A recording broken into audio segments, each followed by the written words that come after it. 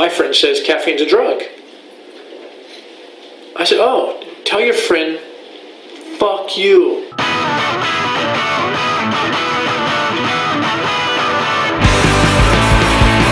don't want to be your buddy, Rick. I just want a little breakfast.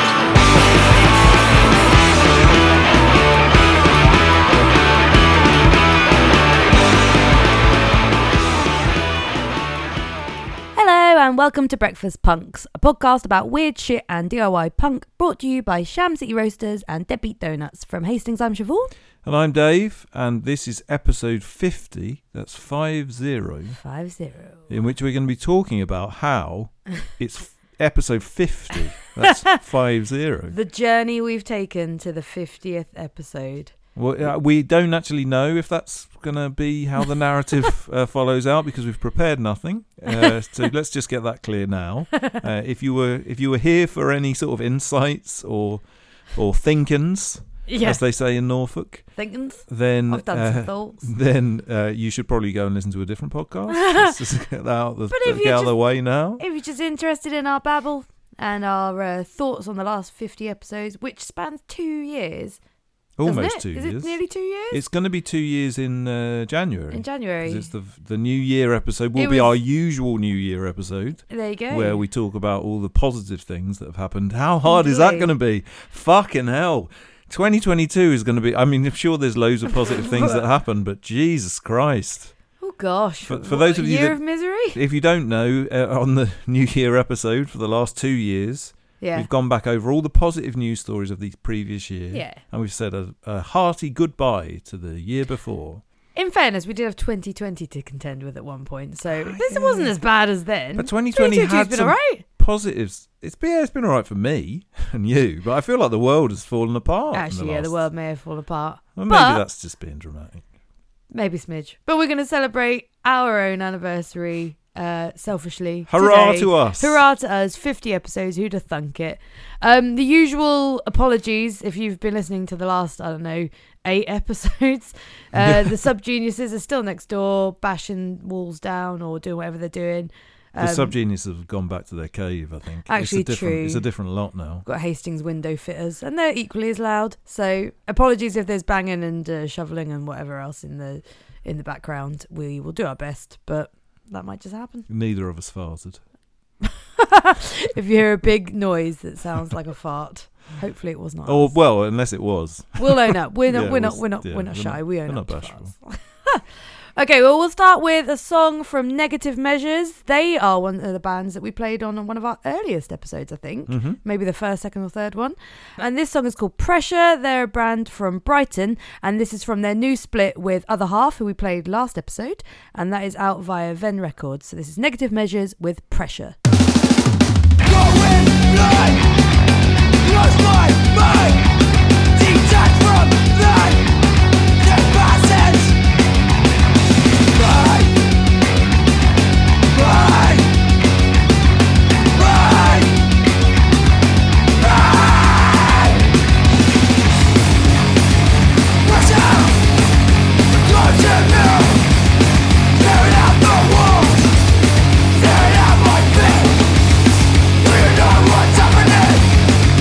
You're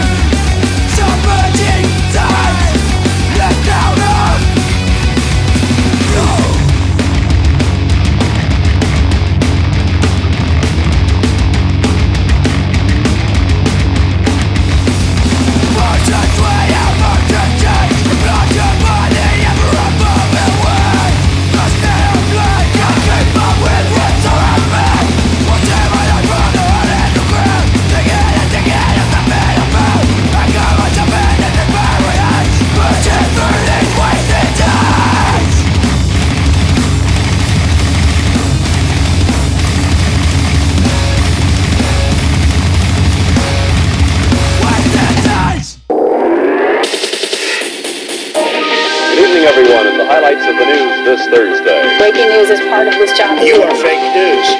This is what's happening in your world tonight. It's a fucking news. Well, in following on from how 2022 has been an absolute shit show of nightmares for everybody. For everyone. Partygoers have been very deflated as a shortage of naked blow-up dolls are ruining stag and hen do's. Oh, God, how will we cope? The perpetually surprised-looking dolls are not only are not the only shortage, as other plastic party props such as willy jelly moulds and plastic ball and chain sets are also hard to find. It's the latest blow to the industry after suppliers said they were struggling to get hold of willy straws earlier this year. What will we do without our damn willy straws? Something called Last Night of Freedom, which is a stag and hen do planner with I think that's quite an unpleasant name in a way. I know people I know it's bawdy. Yeah, they said we can't get our hands on the most popular naked inflatable doll for love nor money, so they can actually get a number of other dolls. The ones they can't get are the ones that have got surprised looks on their faces, i.e. are ready to have their faces fucked. Yeah. Many items have been unavailable since before the pandemic. We haven't had a ball and chain in stock since August 2019. And that's a stag party essential. Is it? Is it? A ball? Oh, yeah. Hang on, stag is the man, isn't it? Yeah. So ball and chain. Oh, ball and chain. Yeah, ball and chain. But doesn't the... Yeah, okay, no, that makes sense. They've got 3 suppliers and they can't get hold of any of them. There's plenty of options to pick instead, but these are stag and hen party staples. So without them, it definitely feels like something is missing. I'm going to be blunt. I don't think anything's missing. No. I was about to say, well, how do you feel about stag and hen parties? I mean, I'm assuming you've probably not been on a hen party. I have been on a hen party. Good. That was very gender specific of you, Siobhan. No, well, I mean, like, the general world hasn't used to let people go on either one. Let people, what am I talking about? Yeah, I don't know. I just went on one. Good. I think I've been on a couple, actually. I might have been on more hen parties than I've been on stag parties. Not surprised. I think that's probably right. Anyhow, they're rubbish. I don't know. They're pointless. Of course, I've had You've had a stag party. Went on the Norfolk Broads. That's a good stag party. With like 6 boys. Yeah. We had some drinks. We ate some food. We had a game of football at one point, which seems like a completely different life. It wasn't a competitive game of football, I should say. It's just a lovely boys' holiday. Yeah, pretty much. It was where there was a lot of Norfolk going on. What, on the Norfolk Broads? Yeah, so I know I asked for a vegetarian option at one point and somebody told me that I could have a cab fare home. That's pretty classic. But also they called, and you reckon that, I've said this to you before, when they would offer you, because everything was carveries, right? That's the only thing you could get. Every single pub was a carvery. Yeah. And the vegetarian option, instead of the meat, was always pasta. So you'd have a roast dinner. And then instead of the thing, you'd just have a little side of pasta and try not to get gravy on it. But why wouldn't you put gravy on your pasta? Oh, I was young, stupid, Siobhan. I didn't, young and foolish. Yeah, I wasn't mixing things up. But they always used to call cabbage, like steamed cabbage, windies. Because it gave you. Do you want any windies? That wasn't a very good Norfolk accent. That was a pretty terrible. But yeah, I mean, because it gave you wind. But I'd never heard of it before. I'm sure I've said that to you before, and you looked at me like I was a lunatic. Well, I've never called it windies, but I don't know what the people of the Broads call it. So I'm sure that you're correct. I'm sure you are. Well, I can tell you one thing that's absolutely certain. On my stag do, and any stag do that I've ever been on, there has never been a blow-up doll. There's never been a ball and chain. Mm-hmm. There's never been any willy moulds. I think you've had a few willy moulds in your time. On my mum's stag, on my mum's hen party. Pretty sure we had willy straws. We've got them all in our house now. And we had blow-up guitars for fun. No, we didn't. We had blow-up microphones. We went round annoying everyone. We got them in our house as well. We do, yeah, we do. Other than that, I've been on a few hen parties, but I think I've been lucky enough to know people who didn't want to have all the kind of stripper and all the inflatable nonsense things, usually. Because otherwise I find them really, I'm too sheepish, I think. And I think the whole thing's embarrassing for everyone. No one's having a nice time when a stripper comes in and everyone's having to pretend that they're having a nice time. No. Like well, of course, I've never been to a strip club either, so I think I'd feel quite uncomfortable about any of that sort of thing anyway. But I think my biggest problem with it isn't really so much that. I'm not bashful about that sort of thing. If I had to drink through a willy straw, I'd be more. I think I have on a number of occasions. I've got no problem with that. My problem is that it's just prescribed fun, isn't it? Yeah. It's just like you will have fun for the next 2 days. And not only will you have fun, you'll have this prescribed type of fun. Yeah. Like, oh, you're a man, are you? You have to do this. Yes. And, oh, you're a woman, are you? You have to wear do this. sash. And you have to act like this. And you all have to make as much noise as you possibly can. Raucous. Because, and that's, obviously, if you want to go and have fun and make noise, please do. It's none of my fucking business. Have the time of your life. Exactly. Just don't prescribe it for your friends. And also, I think there's this like pressure to have big, expensive, lavish hen parties nowadays. Like the amount of people that like go abroad and it's like, right, we're going to this place, all buy your plane tickets and your bloody expensive hotels. Oh, and when we get there, we're doing this, that, and the other. It's a very expensive version of prescribed fun nowadays. Where was the good old days where you just go around the town that you live in your nice dress and you get fucked up? But of course, the thing is, in the modern world, all of us. So it was the reason that was once okay to do that for a stag do is because that's not what you necessarily did every Friday and Saturday night and probably every Thursday night. Because when you were like 21, you were expected to be married and have kids and have a sensible job, maybe. And so you could let your hair down. But now we and everybody like us gets pissed all the time. In their 30s and 40s are just having basically as much fun as people have on their stag do probably all the time. Well, that's good. No, it's great. That's great. Yeah, and that's not prescribed because you think to yourself, I want to get pissed, so you go and get pissed. Do it. Yeah. You don't have to organise it 6 months in advance. If I want to drink through a willy straw on a Friday night, I fucking will. That's how we should act out every day in our lives. I might drink through a willy straw every day. All right, you should. David, bring me my willy straw. Speaking of willy straws, weirdly, Gwar launched dildo of Odorous Orungus Cuttlefish of Cthulhu. Ouch. It's finally happened, guys. Don't worry. A functional sex toy version of the anthropomorphic. Is that how you say that? No, that's not how you say that, Siobhan. No, you did not just say that with confidence like you would if you knew the word. Anthropomorphic fish phallus. How about that? That would do it. How about that? Gwar are telling their fans to shove it up their arse, literally. The extraterrestrial shock metal punks have been pushing the buttons of what's acceptable in civil society for over 30 years. But for the first time ever, Gwar are giving scumdogs the opportunity to experience their antics in the bedroom, specifically their orifices of choice. To commemorate the Cuttlefish of Cthulhu, the mighty, I'm going to say it again, anthropomorphic schlong of their deceased leader, Odorous Orungus, the band have teamed with sex toy company Bad Dragon to launch a real-life functional dildo that's shaped just like the Honourable Crotch Critter. No, this isn't a bit. Gwar are literally selling this. It looks just like the little Cuttlefish of Cthulhu. I say little, like it wasn't a fucking massive fish penis on the front of him. I think it got bigger every year as well, until he died. The funeral one was fucking huge. It's like the length of his leg. I mean, the monsters of Gwar famously just continue growing their genitals until they die. I mean, that's just how it happens. They do. Unfortunately, Mike Bishop has now got udders, the new singer. And so I think the udders just get bigger and bigger. That doesn't quite work. Isn't each nipple, teat of the udder a penis? I think so, yeah. So maybe those penises individually get bigger. Maybe. Who knows? That would be a weird sex toy. You could buy udders where each one is a little cock. Yeah. How many teats are on an udder? Because that's a party. That's a place. The dildo has 2 little beady eyes on the head of the appendage and 2 brainy, wrinkly testicles at the base of the unit. It comes in 4 different sizes, ranging from 7.5 inches to a whopping 15.25 inches in length. I don't think anyone's really going to fuck this thing. I mean, I'm not, but I guess some people might. I mean, I think this is mostly going to be a collector's item on people's mantelpiece. I mean, they are beautiful colours. I mean, one is like blood red with like veiny blood all over it, and that's pretty disgraceful. But there's a bright pink and yellow one. Oh, that sounds fabulous. And it's just gorgeous. I'd put it anywhere. Not anywhere. Some people are going to put this anywhere. I would put it possibly on the fireplace.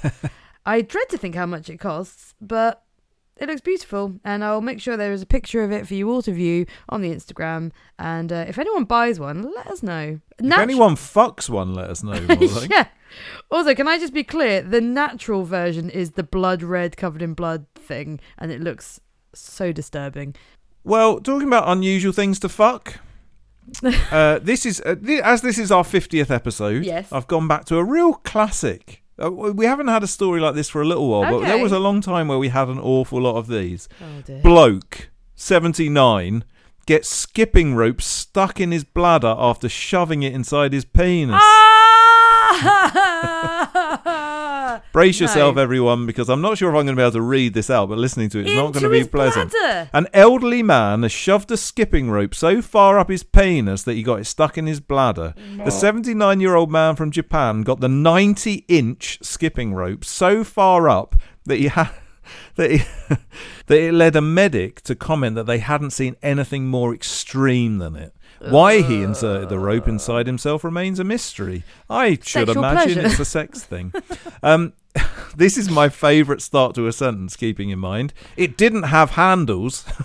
Imagine if it did. Oh, okay. No, that does clear things up a little bit. I thought it was going handle first in. No, but it is over 2 meters long. He put all 2 meters in it. Yeah, and it got knotted inside his bladder. Fuck off. So they were unable to get it out the way it had come, and they had to cut a hole in his bladder to surgically remove it. Fuck. Mail Online reports that the man initially attended the Tokyo Medical University, complaining of a burning sensation when he went to the toilet. So I'm going to say it again. This is what we used to say on a regular occasion on these stories. Ladies and gentlemen, if you're doing sex things and you get something shoved in yourself and you can't get it out, just tell them A&E because they're going to find out. Yeah. Don't be bashful about it. If you have inserted a 2 meter long skipping rope into your cock, That might be why it hurts. that's going to be why it burns when you piss. And even if it isn't, you should tell the doctor. Yeah. Side note, there is a skipping rope in my bladder. That might have something to do with it. He eventually came clean about having shoved the skipping rope up his penis. Professor Toshiki Kijama made a model of his bladder so that they could prepare themselves for going in there and pulling it out. And the models proved that they were not going to be able to pull it back out of his penis. And it said when the man's bladder contracted, the rope got tangled into a nightmare knot. A nightmare knot. Oh, a nightmare knot in the bladder. I mean, any knot in the bladder is a nightmare. Transuthorial extraction is difficult, apparently, according to the Daily Star. Traditionally, grasping forceps and retrieval baskets are used to remove foreign bodies. However, wires inserted into the bladder usually curl up as the bladder contracts. Therefore, special consideration is required for wire-like foreign bodies.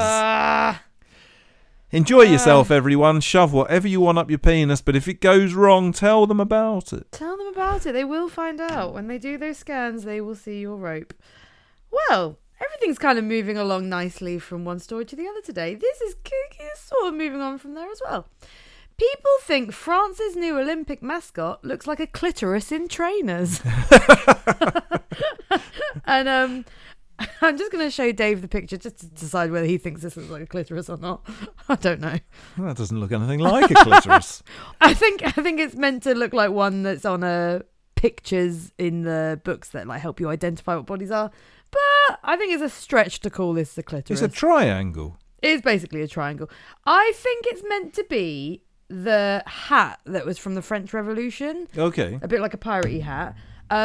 But it's not too far of a stretch to say it does look like an anatomically correct textbook picture of a clitoris. Two bright red triangular characters called Olympique and Fruge. Fuck knows, I can't speak French. I think it says Fruge. Phryge. Oh, that's not a word. Fruge. Come on, France. Fruge. They're supposed to resemble the hat from the French Revolution with arms, eyes, and legs. But, God, I can't speak any French. How do you say the name Guillaume? Guillaume? I don't know. I'm going Guillaume, but that's clearly not how it's said. A leading French socialist. What was that? What was the surname? You just thought you'd skip over that one. Guillaume. I don't know. All right, I'm going to say it again. I wonder how you say that name, but anyway. Is it spelt the same as Maxwell's daughter? Is it that? Oh, it's Ghislaine? No. Yeah, okay, right. No, it's spelt more like Del Toro. Oh, right, okay. Yeah, Guillermo. Cool. So I'm going to say Guillaume. Yeah. But Guillaume Erner, Right. that is the last name, Oh. a leading French socialist, said both were now known as the Olympic clit. This is a first, Mr. Erner said. By placing the Olympic Games under the authority of this female organ, our country is making a strong statement. It's excellent news for female pleasure and the world's general education. But let's just be clear again. It's a hat from the Revolutionary Wars. I mean, it isn't actually supposed to be a clitoris. Why celebrate it as like an empowering thing for women when it isn't that? It just happens to look a bit like that. Yeah, and now they're like, oh yeah, it definitely looks like a clit. In fact, we own it and we think we're doing the right thing. It's kind of like if you saw a swastika saying, oh, that looks a little bit like the front cover of that Dead Kennedy's Nazi punk fuck off thing. So we'll just celebrate it. This isn't the first time, by the way, that the Olympics have had a mascot that looked a bit like something sexual. The Atlanta 1996 Olympics had Izzy the mascot, who was dubbed the sperm in sneakers. And that looks even less like what it says. That doesn't look anything like a sperm. That's clearly just a creature. It's got 2 legs. Yeah. And it's blue. It's bright neon blue. Well, I'll put pictures up on Instagram and everyone can be the judge of whether these things look like clitoris and sperm. I mean, they don't. Well done, France, I think, for your clitoral hat Olympic mascot or whatever the fuck this is. Well, so I don't know if this is a peek behind the curtain that we haven't given the listener before, but when we do these news stories, we really genuinely don't have a clue what the other person has brought. Okay. And it is so weird that just after you finish in saying, God, this carries on really well from the last one, although I'm not really sure it did. No, it kind of Skipping rope in the cock and the clitoris is pushing it a little bit. But can I just say, this is crazy. Ooh la la, France is mired in laziness epidemic, study shows. A survey suggested that French people have become lazier than they were before the COVID pandemic. The research by the French Institute of Public Opinion and Jean Jaurès Foundation claimed the country is stuck in a post-COVID laziness epidemic. It suggested 37% of people were less motivated to work than before the pandemic. Some people surveyed said they can't be bothered to work hard or even go out socialising. The research also found 2/3 of people in France are happy to work fewer hours, even if it means earning less money.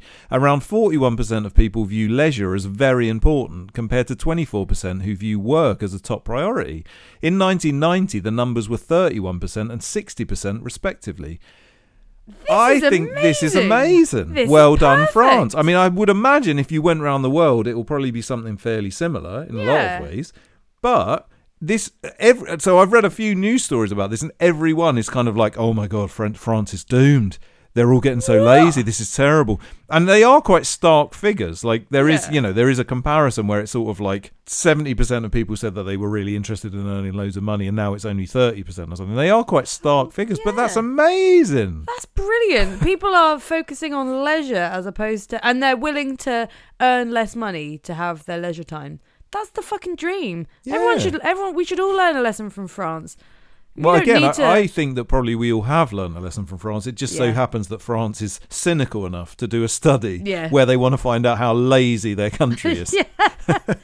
I should imagine like Britain probably doesn't want to do that because it would show us up or something stupid. Whereas France, apparently, they just don't give a shit. They're a clitoris at the Olympics and now they're all fucking lazy. That's fucking brilliant. France, you have turned it around. I really like you. I didn't not like you before, but... Jesus Christ. Wow. Siobhan used to be extremely racist, but now she's not because she found out you were fucking lazy. I love you, France. Keep doing you.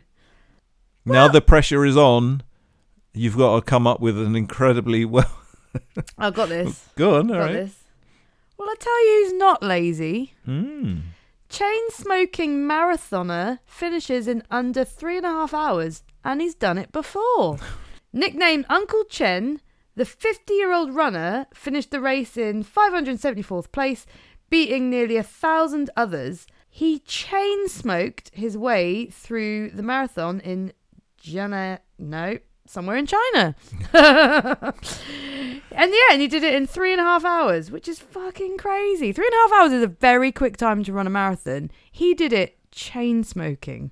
The whole way. Would smoking affect your performance? Obviously, it affects your life, and I suppose it affects the amount I don't know, because his lungs are probably quite strong as a result. You're getting some oxygen with the smoke. But the thing is, if you're chain smoking the entire time, you are reducing the amount of oxygen that is getting into your lungs because the smoke will be in the way. And the bits of your lungs that, was it the bronchioles? Fuck knows. All right, nurse. I'm going there. Mental health nurse, which is why I'm not sure. Airbags. The bits, the sensors in your airbags, they can't take in the oxygen if they've been blocked by all the smoke, if they're busy taking in the carbon monoxide, or if they're taking in the good bits in smoking. What's the good bits in smoking called? There's no good bits in... okay, I see. I thought, the really healthy bits that you get from a cigarette? The reason why everyone does it? Because it's really... I know there's some bad elements there, but there's all that healthy bit as well. There's so much health. That's why they sell them in Holland and Barrett. But yeah, so he's nearly an hour faster than the average time. The average time is 4.5 hours. And that is incredible. 3.5 hours. And obviously there's some really lovely pictures of him just running with a cigarette in his mouth at all times. It doesn't look the slightest bit fussed. And yeah, this isn't the first time he's done it. He's done it a few times. He did it in 2019, and now he's 4 minutes faster than he was then. So he's only getting healthier. Well, he hasn't got lazier. Like the French. He's not got lazier at all. He's just gotten healthier and healthier with his chain smoking. By the way, we don't encourage smoking during your marathons. No, fuck that. Okay, we do. 100% encourage everyone to smoke as much as you possibly can. I encourage you to do whatever you want.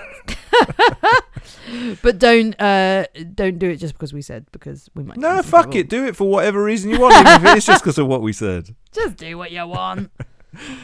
Well, this is pushing it maybe a bit, but there's some sheep who I reckon have probably run a marathon of a similar length to Uncle Chen. Right. Because in the new Sign of the Apocalypse, hundreds of sheep walk in a circle for 10 whole days. I've got to be honest, there's a video of this, which we will try and get on the Instagram, but if not, Google it immediately. It is weird as fuck. A huge flock of sheep have reportedly been seen marching in a circle for 10 straight days, and some are calling it a sign of the apocalypse. The huge herd have allegedly been walking in a clockwise direction en masse, and without that's a French word, en masse and without guidance, creating a perfect circle in the middle where not a single sheep has stepped. That isn't actually true because there's a bunch of sheep in the middle of the circle, but it more or less looks like a circle pit. Wow. It looks exactly like a circle pit. There is a load of sheep walking around in a perfect circle, whilst a few are confused, I think, and they're just in the middle, like not really taking part. That's the fun bit. The video was filmed in Mongolia on November the 4th, and now some have claimed that the odd occurrence could be of the occult, or maybe even a sign of the end of the world, after the video was shared on Twitter. Well, surprise, surprise, Twitter have taken something which is actually interesting and decided it's the apocalypse. Just because some fucking sheep went round. Twitter user Billy... Billy. Oh, it's more of a goat thing, isn't it? But anyway, Oh, shared the video, and he claimed a flock of sheep in Inner Mongolia have been walking in a circle for over 10 days straight, and no one knows why. And then he said, "Sign of the apocalypse?" ? Yeah, probably. Let's not look into it any further and just assume it's that. It has been reported that the owner of the sheep, Mrs. Meow, I'm not kidding, had no idea why her flock had started marching in a circle. She said shared CCTV footage of the sheep, which was later posted on Twitter. It is fucking mad. Are this they still video. going, do you reckon? No, for 10 days. They must have stopped. Oh, okay. It's not clear from the article, but it is from the Mirror. Okay. But no, it's mad. It is literally a bunch of sheep walking in a big circle, and it does. It looks like a mosh pit from Woodstock '99. Oh my god, it's amazing. Good old sheepies. It's really, really fucking weird. So yeah, Google it if you haven't seen it already. But do we think that this is the sign of the apocalypse? No. Why are they doing it? Why do you reckon? Maybe just to keep warm. Is it cold where they are? I don't know. I don't know about what the weather is like in November in Mongolia. If I'd known you were going to ask me the question, I would have prepped. It could be a warm thing, but you would think that they're not really huddled. So there's like it's about 2 or 3 sheep deep, this circle. Okay. I wonder if sheep aren't known for being very intelligent. Yeah. I wonder if one of them started walking in a circle because maybe it has mental health problems. And then all the other ones another one joined in because he thought, well, that sheep's doing that. I don't want to miss out. And then before you know it, the whole herd is kind of doing it. And then they don't want to stop. because the manic one is definitely not stopping. So it took him 10 days to wear himself out. Oh, they're just all doing it in solidarity with their mad friend. That would be... how nice would that be? That's so nice. I mean, it wouldn't be that nice. I was going to say, wouldn't it be nice if that's how humans were? But it probably wouldn't be that nice if you were like... if a schizophrenic starts smashing up a house, probably if we all just joined in solidarity, that wouldn't be good for society, I suppose. Probably but not. we'd all just be throwing poos at each other all the time. What a world we'd have. But yeah, honestly, I don't know. I can't. I mean, it's definitely, obviously, no, it's not a sign of the apocalypse or anything occult. That's obviously absurd. But there's got to be a reason for it. And if anybody's got suggestions as to why a bunch of sheep in Mongolia walked in a circle for 10 days non-stop, they didn't stop for 10 days. They didn't stop. I'd love to know. I mean, I think that's why there's some in the middle. So I think that what was happening was, one would take a rest and then another one would join in the circle. Maybe there was a predator and they're just taking it in turns to stand strong. And then every now and then, you got to go and have your dinner and then you get back involved. Is walking in a circle a classic sort of strength move?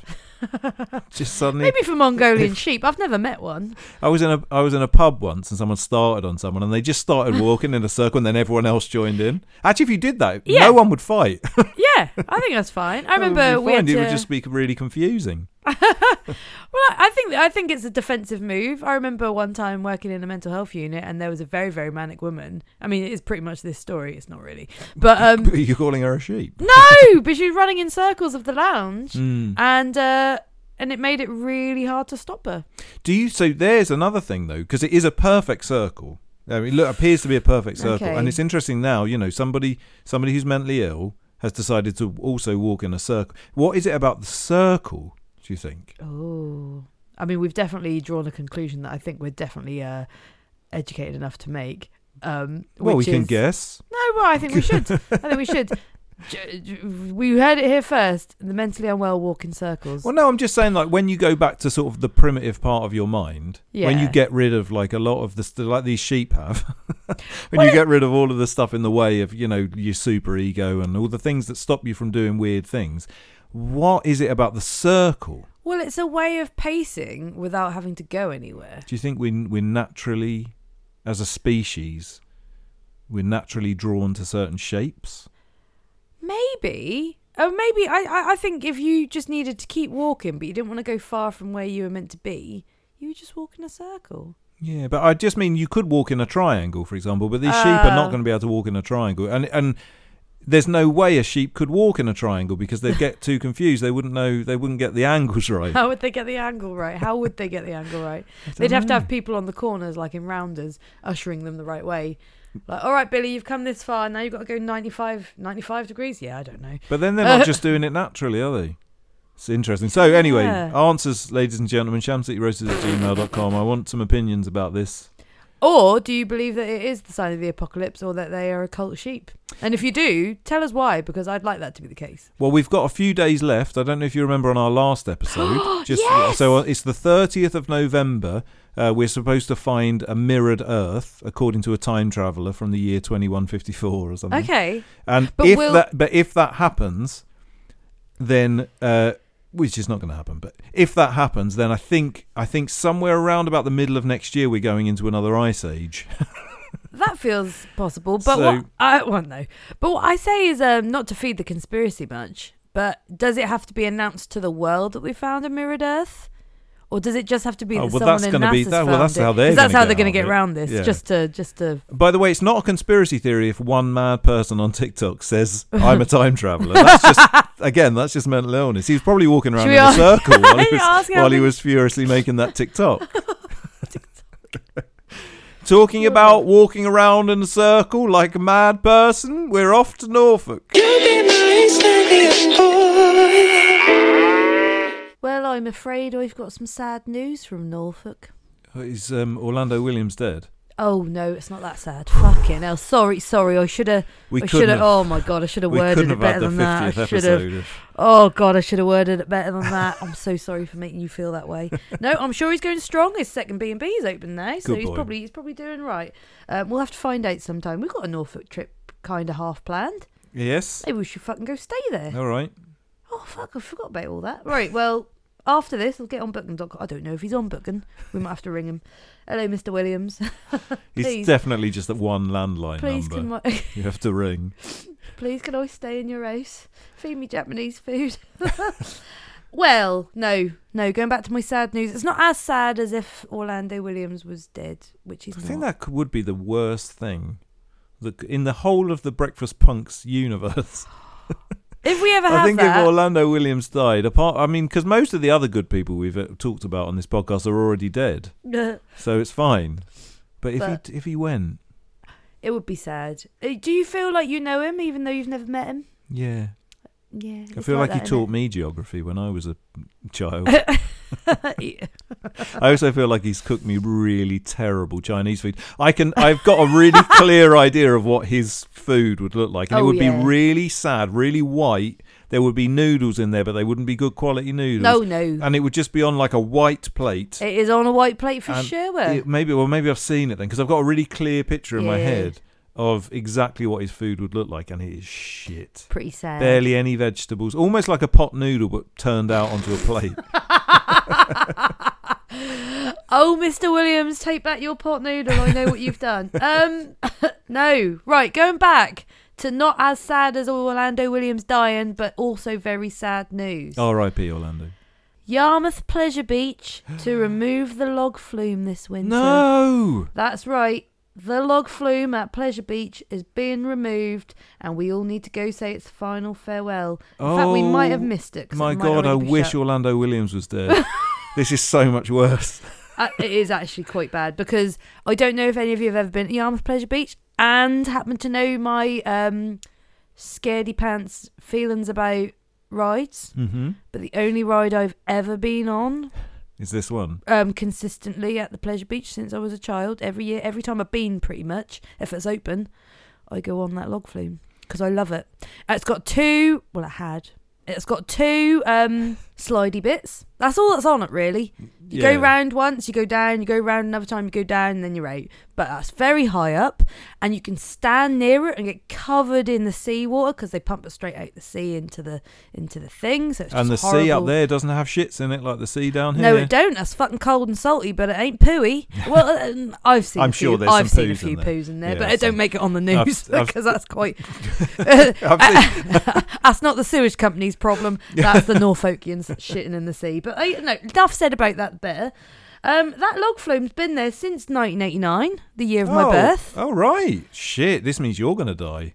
You know the sheep walking in the circle and now the log flume going, that's a sign. It's not the apocalypse, it's just Siobhan's going to pass on. Oh, my God. And they knew the log flume was going. I'm very, very... And you'll be a ghost in a gym and that fucking man will come and see you. It's a bit like that. I'm actually devastated, because I don't know that we'll get to go back there before it's shut. In fact, I think it's getting shut this month. Well, it's probably not open now, is it? Because it's out of season. But let's talk about Great Yarmouth, the beauty of Great Yarmouth. Because I don't think we've ever talked about the beauty of Great Yarmouth. Have we not actually spoken about Great Yarmouth? If we haven't, it's worth going over again. Yeah. Great Yarmouth is, I think, one of my favourite places in the world.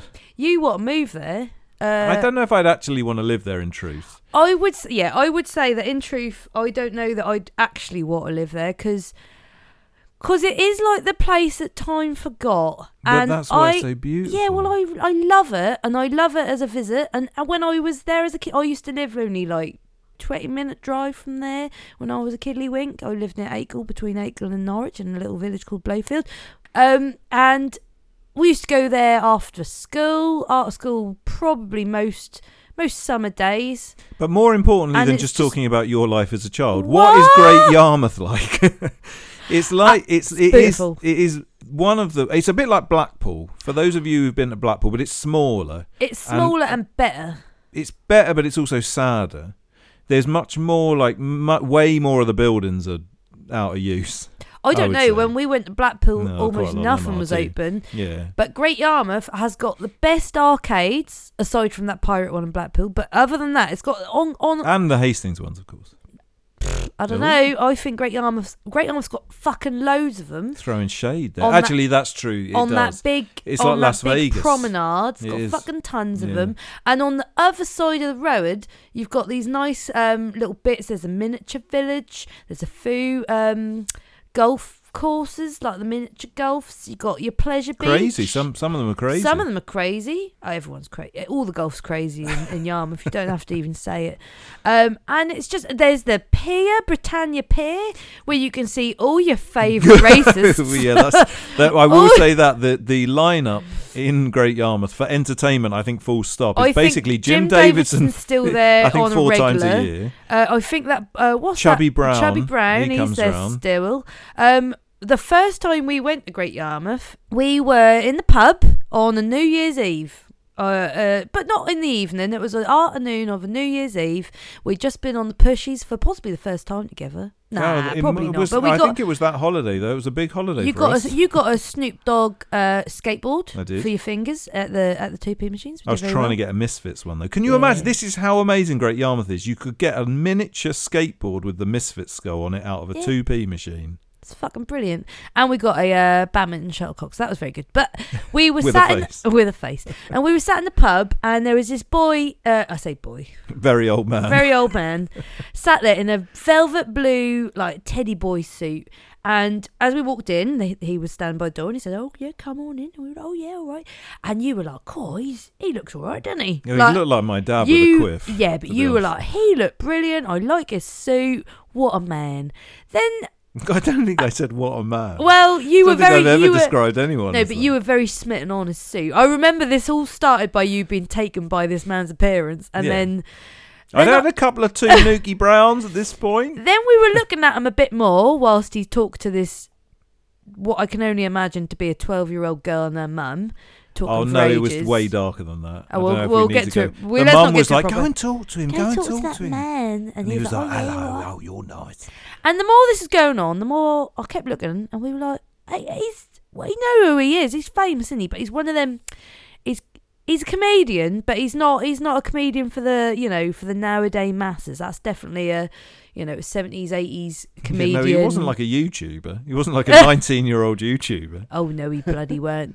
But he was definitely, basically, we concluded that he would have been like a mate of the Jim Davidson roster. So I messaged me mum and said, "Can you name me some racist comedians of the past that maybe have done some wrong?" I think, for the record, I don't think that he's necessarily a racist in his act. Well, I don't think he's a well-known racist. Maybe not. That's pushing it a bit far. But I said, "Can you name me a nefarious comedian who might be friends with Jim Davidson that might be in the papers for doing wrong?" And she would be interested in a 12-year-old girl and would likely be in Great Yarmouth, and he looks a bit like this.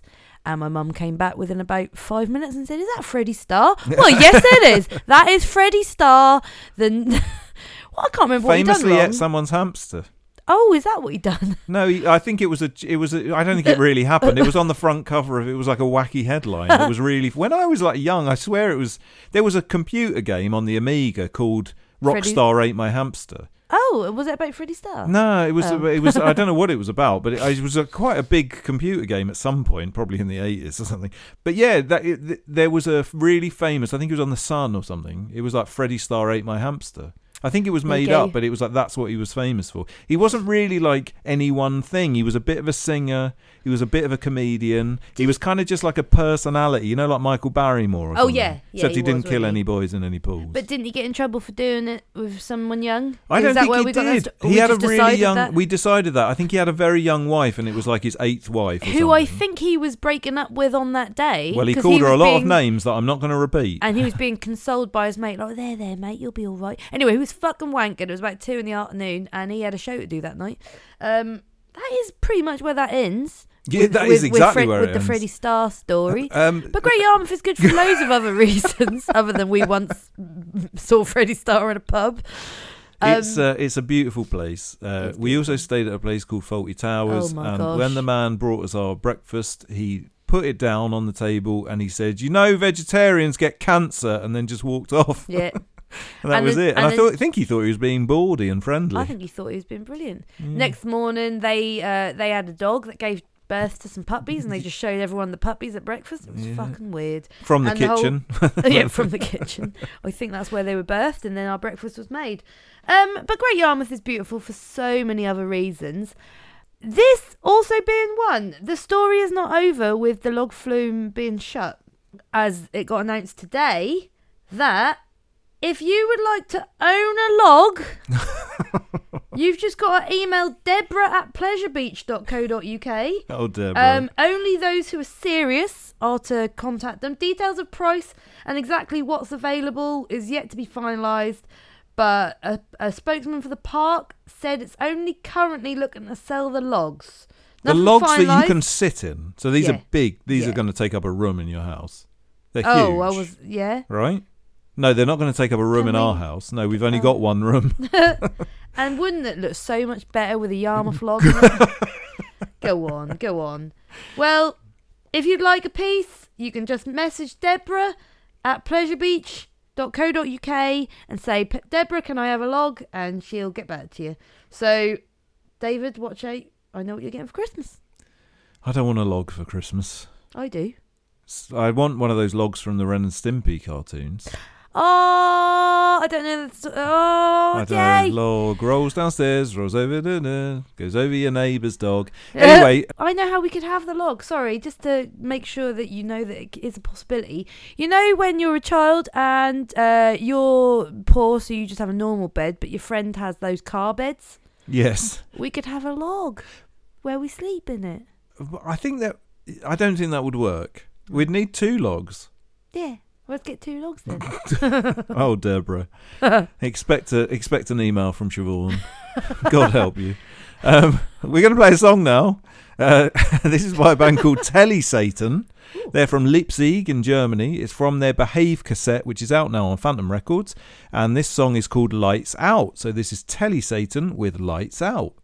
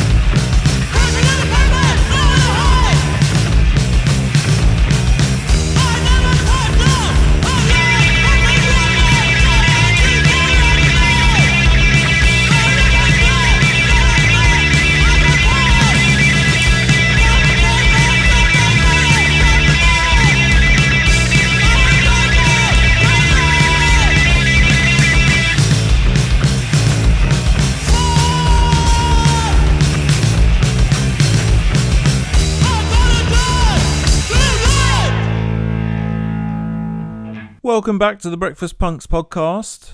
We're now going to talk about ourselves. The fact that we're so amazing, such amazing human beings. Oh my gosh, it's that Breakfast Punks. We've talked to you, or maybe this is the first time you're listening, in which case I apologise. For countless, hours and hours. Doesn't almost bear thinking about how much hours we have spent doing this and you have spent listening to us. It's a long time. I like to think that this is going to be the podcast equivalent of a selfie. Completely self-involved, but hopefully we'll be able to put enough filters on it afterwards that it makes some sense and you all enjoy it. That's a bloody good analogy. Well, 50 episodes. That is, it's nearly been 2 whole years since we started. It has. Making this podcast. That's a little bit crazy. I don't know that I've taken something up and continued doing it for 2 years consistently many times in my life. Yeah, I have probably. You're much better at it than I am. But I think we probably did one of the things I think, and this is true of sort of any creative endeavor, that I think really works well is if you really stick to a timetable. Yeah. I know it doesn't sound very interesting, but, an obvious example of that is, and I'm sure many, many people that listen to this are in bands, the best way of being in a band is if you practice on the same week every night. Same week every night? The same night every week. That's a well good... Because the thing is, like, every band I've ever been in where it's even just like the tiniest difference to that, and you're not expecting it all the time, you skip them, you miss things. You know, you like, if you have a practice on a Monday And then you say, oh, we'll sort the next one out when we're there. Yeah. And then maybe someone's not totally sure what they're doing next week. And then suddenly you can find 3 weeks, 4 weeks go by and you've not sorted out a band practice. And I think it's the same with almost any creative endeavour. That like when I was writing poetry at the start of lockdown, that's true. You know, I did it every morning and therefore I wrote loads of poems. And now I don't write poems every morning and I haven't written one in about 3 months. It's a bit like you set these non-negotiables for yourself, as it were, where you're just like, it is just a given that at this time on that day, this is what I do. And we did that with the podcast. Yeah, we record this every other Tuesday. Every other Tuesday. I edit it every other Wednesday, although that's changed because I'm terribly busy now. So busy. Terribly I mean, you are. busy. You literally are. So, and that's one of the reasons why we've not prepared for this episode. And you might have to get used to us having a few more episodes like this. Because I used to have quite a lot of time on my hands to play around and make this podcast good. Now I have no time, so it's probably going to go down the toilet. No. Teething at the minute while we're getting used to our busy lives. But yeah, and then it comes out on a Thursday. Yeah. And I think it's and the good thing about it is that you don't necessarily always have to do it on a Tuesday. But if you're expecting to do it on a Tuesday, you know it's got to be done on a Tuesday, and you can't do it. Then you say, oh well, we'll have to sort out how we're going to do it on a Monday or a Sunday or a Wednesday. And it kind of goes back to, just to link it back to that French survey about people then starting to value their leisure time as opposed to their work time. We did this during the second lockdown at the end of 2020, which is when we first started preparing for our first one. And I think there was lockdown, pretty much a version of lockdown for a couple of months afterwards. It was kind of our way of giving ourselves a routine and like a version of work to do. And then we've continued doing it. And some people, you know, will ask, oh, what are you up to today? Oh, God, I've got, you know, recording the podcast. And oh God! No! But it's always I say it like it's a work thing because it's kind of it's the routine thing that I do. Oh, Tuesday's my podcast day. So for example, I plan work around it. I can never work a day on a Tuesday because of that. Or there's certain like classes at the gym I don't go to, and they're like, "Oh, what are you doing?" I'm like, "No, I'm doing the podcast today." And people always kind of give like a little not smirk, but they're always like, "Oh, interesting that you take that seriously." But I think there is worth in taking things seriously in your leisure that is purely for your own enjoyment, just like some people do to work. And I think we could all benefit from what the French are feeling, which is, and hopefully we're all feeling, it's just as important to make time for your leisure and your pleasure. Leisure and pleasure. But it's crazy to me, I think a creative endeavour, you can enjoy something but do it with some sort of discipline, first of all. I mean, I think you almost have to. Yeah. To some extent. Like, I mean, if you took something much more normalised that no one would question, like, I don't know, I play five-a-side football every week or something. Second football reference on this podcast from me. Who would the fuck... that word has not come out of my mouth for fucking years. There must be a World Cup on or something. But if it was something like that, then... Or, you know, you were a army cadet...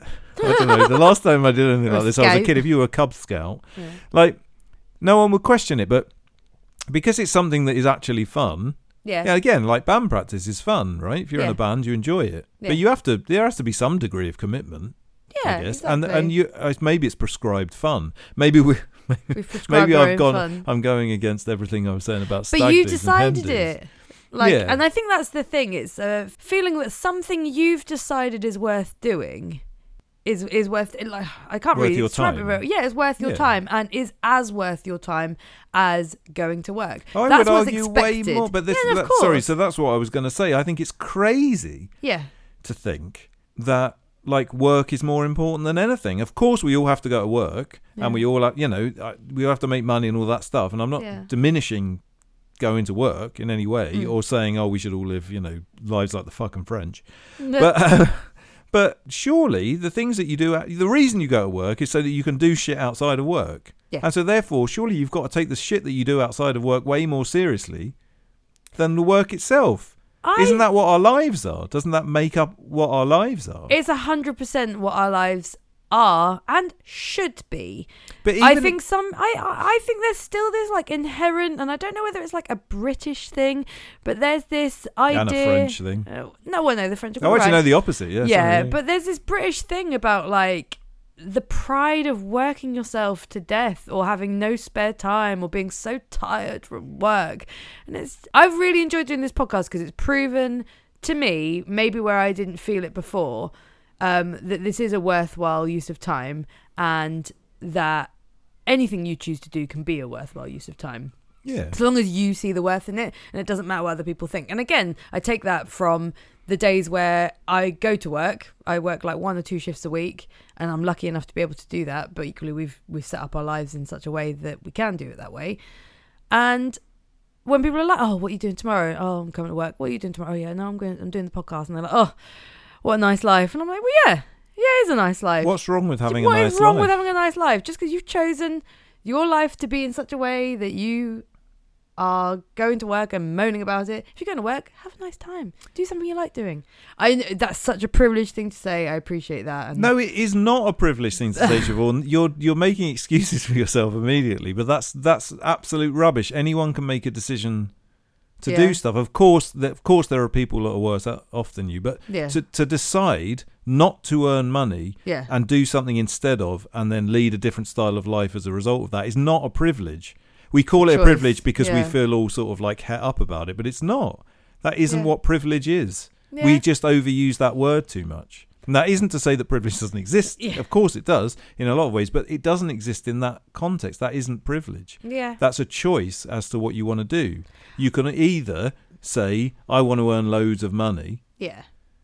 Or you can say, I want to have some time and then just sort of survive. Yeah, and have that time to be creative. I guess... And of course, it's a privilege in comparison to someone in a war-torn country or something, but it's not a privilege. That's not a privilege to make that decision. And I guess it's also about, like, when we first started doing this, it's not long after we decided to close the cafe, and we had a lot of conversations about, like, quite big, about our self-worth and whether we're contributing to society anymore by not working.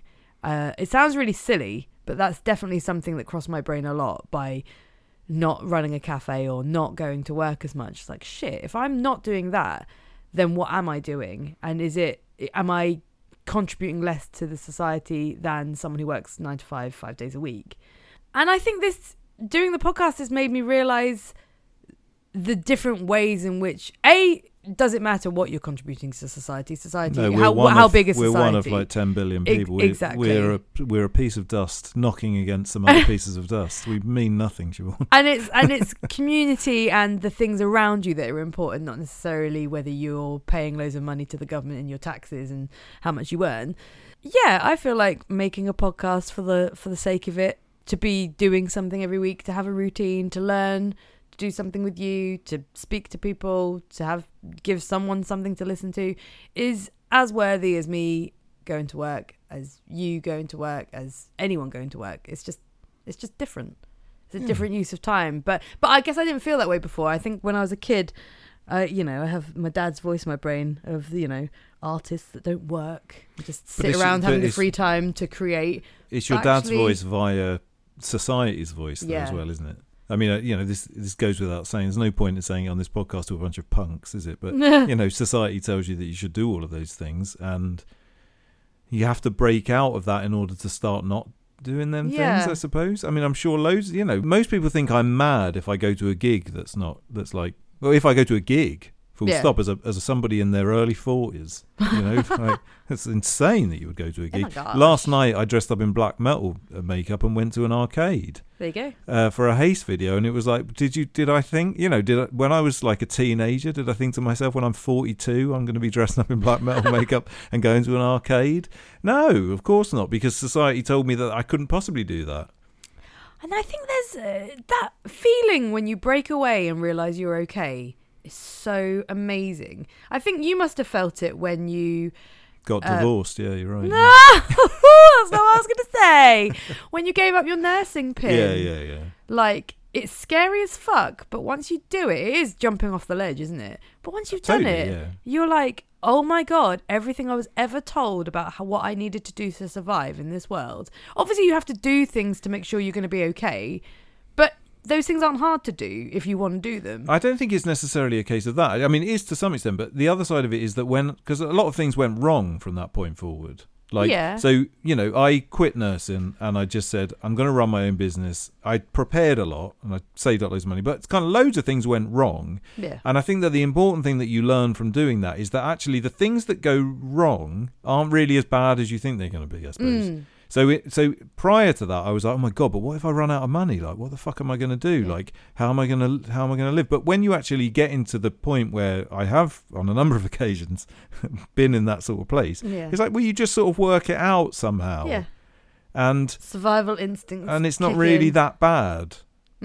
Or, you know, or it's a bit stressful, but you get past it or whatever. Yeah. And I think it's more that. It's more that you, when you're used to a safety net, I mean, the obvious example is having a monthly paycheck. Yeah. Like, I can only speak for myself, but whenever I had a monthly paycheck, which was never huge amounts of money by any means, it's not like you're rich as a nurse, but I used to just spend all of it. Knowing that you're going to get more at the end of the month. Yeah, and I was just used to that, and it didn't. But I didn't think to myself, "Oh, I need to spend this whole paycheck." Not at all. I didn't think like that at all. I probably thought to myself, "Oh, I should probably save some of this." No, you didn't. But I never did, and I'm sure partly that's just my personality or whatever, and I'm sure some people are more sensible than that. But there's a huge difference when you start a business or you start leading a different type of life where you're, not getting a regular paycheck. Yeah. It changes your relationship with money and with your expectations on life, I think, as well, to some extent.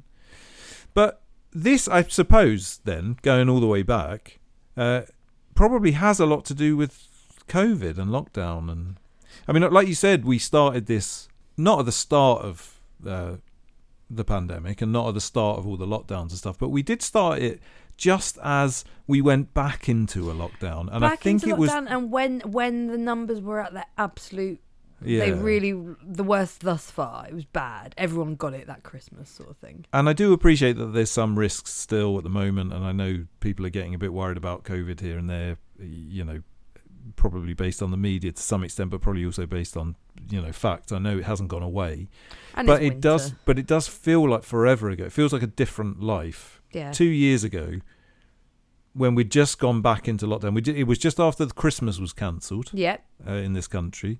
So we were all sort of expecting to have some kind of a Christmas, but we knew there was a risk. I think it got cancelled like 3 days before, didn't it? Yeah.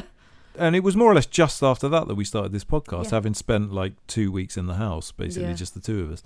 And I don't know. I mean, I don't know that it definitely had an effect on whether we did this at all. COVID did. But I just wonder how much it's changed. I feel like my life is extremely different to 2 years ago. And part of that is practical, but I think part of it is also just, did we all change? Do you think you changed? Do you think the podcast changed you? Yes. As well as, sorry, it was an additional question. Yeah, in this, well, I think my answer to both is yes for the same reasons. And it gave me the freedom to choose, maybe not choose, but curate my routine a little bit. And the podcast forces you to have a routine because we decided it was our non-negotiable thing. It was every Tuesday. Have a podcast. I mean, you can negotiate. We can negotiate with each other. But like it's our like. It's not a prison camp, sure. I'm forced out of the bedroom every day to make this fucking podcast. No, I think it's just one of those things where you decide for yourself that it's your thing that you're going to do, and things get worked around it. So for a long, I wrote it on the calendar for the whole year. Each day we were recording our podcast, we plan around it. We've planned trips away around it. And if we don't, you fit in the day to do it. You just make yourself accountable for things. But things of your choosing. And I think that's what the pandemic did in the first place. It provided you with freedom, especially for most people, they didn't have to go to work. I actually started liking my job again because of it, because during the pandemic I had the job that you could still go to work at, and I was grateful for that because a lot of people were losing their jobs or on half pay or whatever. So it kind of made me grateful for the thing that I thought I should and needed to do every now and then to get money, but it also just gave me this freedom in the other time to figure out what do I want to do, given that it's limited at first because you couldn't go out, you couldn't do much. But that just frees you up to be a bit more creative with what you can think of to do. You kind of, I don't know, you could pick anything to look up on the internet or decide to do with your life. And you go out and get some fresh air too. But that's it. You also get more grateful for the little things. I started reading again. I hadn't read a book in freaking years properly. Like in a year where I'd, in inverted commas, read books, probably read like 2. And then you just have more free time and you appreciate it more. I wonder how. I mean, that is quite a hard thing to continue though, because now at this point, life is back to normal fundamentally. Yeah. And again, I know that there's still risk of COVID, and I know that monkeypox and monkey flu or whatever the fuck. But all the flus I don't know, back. and clearly, as you can tell, no. I think I'm quoting news stories from like 3 months ago or something. Did because you see the that's word avian flu the other day? Oh, there you go. All the flus are coming back. So it's all around. coming back. But, it's hard. I think it's really hard, and I don't think I've necessarily done a very good job of it. And the poetry is an ideal example of that I've already mentioned. Like, it's hard to, like, keep that up. And I think we've all gone back to a normal sort of a life. And so lots of things do get... Because you start socialising when we weren't necessarily, and... things go back to normal again. It feels like forever ago, but it wasn't that long ago. No. Like the first What's It Called Fest, which was the first big thing that we did pretty much after when gigs were back on. Not immediately after lockdown, because a lot of things had gone back to normal. But, there was lots of gigs that were being cancelled around there or, not happening or whatever. And that was kind of one of the first... big things, and that's only a year ago. Yeah, September. Just we covered it on this podcast. We did indeed. Episode 20, I think it was. Oh, Go back right. and listen. Yeah, actually, I flicked through and I think it was. Research, ladies and gentlemen. And that was so good. I mean, the joy of like going back to normal was beautiful, but yeah, there is. You're like right. How holding on to, and I think the good thing about the podcast, in a way that I haven't necessarily had, with poetry or with other stuff that I do, is that it's so set in stone. Yeah. And I think that there's a sort of some vague expectation on it as well, which we really appreciate. I mean, I think people listen to it relatively regularly. Yeah. It appears that way. I don't think it's like 200 strangers every other week. But what I love about that is it's all our own choosing. You know what I mean? It's the deciding to make something important, and the only reason you need to do that is that you decide it's important, or we, Work feels somewhat imposed by something else. The need to make money is unfortunately the way that we have to be. You can't survive in the world without it, so that's why people feel like they have to. There's not many people that like feel like they're choosing to work, whereas this is one thing that we are 100% choosing to do.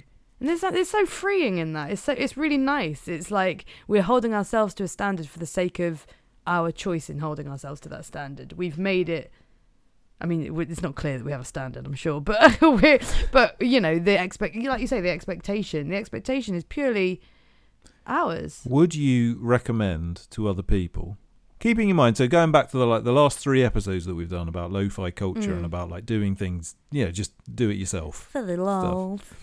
Well, no, not for the lols. Completely the opposite of that. So you obviously understood everything that we talked about over the last 3 episodes. Good job. Good job. We put so many hours of work into that. In the context of like how much you can get out of a creative project that you do, and thinking of this podcast in terms of it being a creative project, would you recommend it to other people? Because I don't think that we naturally... I don't know how it came across. I think there's certain aspects of both of our personalities which were very naturally suited to doing a podcast, I think. Yeah. In some ways. I can probably see it in you more than you can see it in you.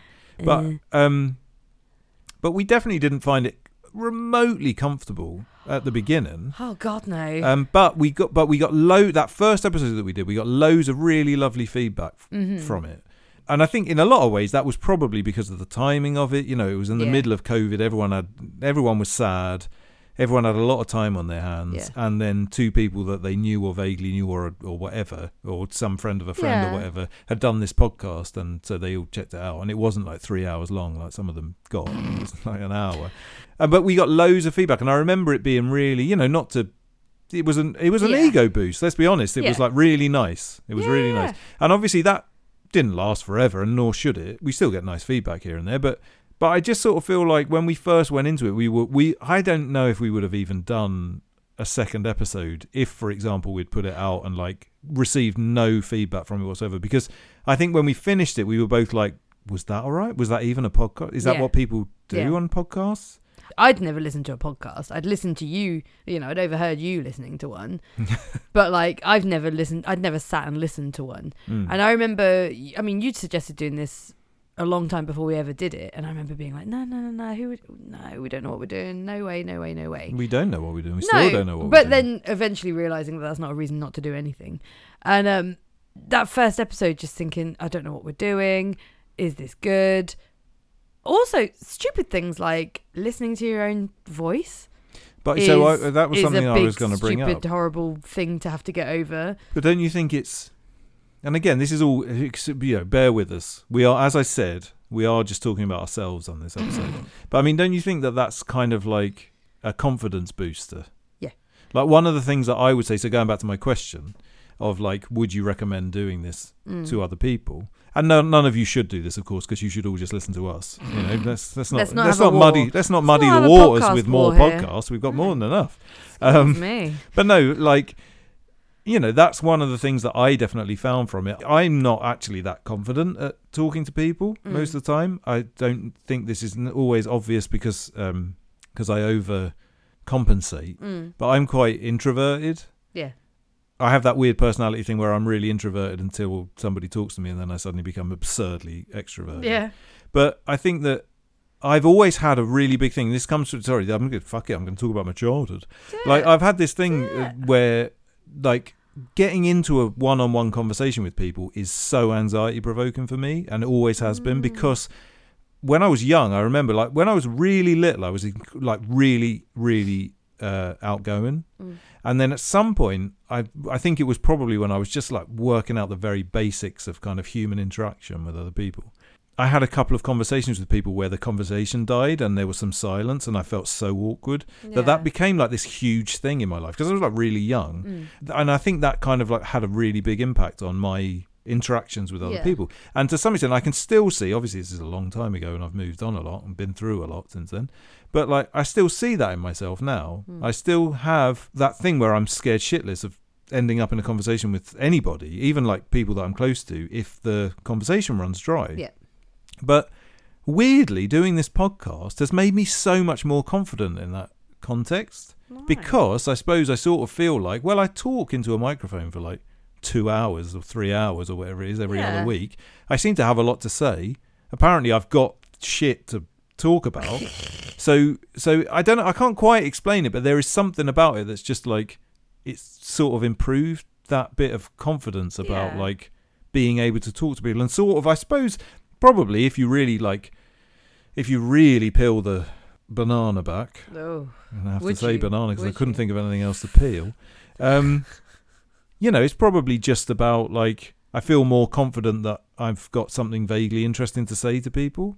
Yeah. And I think the podcast, it has totally done that. And it's made me more confident at things like when we play a gig, talking in between songs. Because right up until a year ago, I never played a gig unless I was pissed. Because then I talked way too much between songs. And that was a huge problem. But for the last year, apart from a couple, pretty much the last year, I've not been drinking. Yeah. And so I think that doing this podcast has like really improved my confidence. Not necessarily, I'm not saying I'm better. I'm probably not. I'm probably worse. But it's probably worse to be confident in a way. But, I think it's really improved my confidence. And I think as well, just as a sort of observation, that it's done the same for you. It probably even more so. You weren't in a band when we started this podcast. And do you know what? I don't think that I would have been confident enough to do the vocals in a band without this. Because, so for me, it's very... I think I share some of the same concerns with not having anything to say thing. But I think on the whole, I'm more... I naturally am a more confident person chatting to people than yourself. But it's something about the very sound of someone's voice. So my voice, the only person that's never heard your own voice is yourself, and there's something about recording your voice and hearing it back that I think everyone should do. Yeah, it's weird, even if just doing it into your phone. A weird like positive aspect of that, and I think it's a confidence thing, but I think it's probably deeper than that. It's something so weird, because basically everyone will always say, I don't like public speaking and I don't like the sound of my own voice, and not liking the sound of your own voice, it's just so I can think of a few people that fucking love the sound of their Yeah, voice. it's true. I wouldn't say everyone. but it's a common thing to say, and when you think about it, honestly, you are the only person that's never heard your own voice. So when someone's like, "Oh, I hate the sound of my own voice," everyone else has been hearing it your entire life, and no one else thinks it's weird because that's all they've ever known. And so I think the thing I got out of the first recording of our podcast was exactly that. I heard it back and I was like, oh, like you immediately feel ill at the sound of your own voice, which is so silly when you think about literally what that means.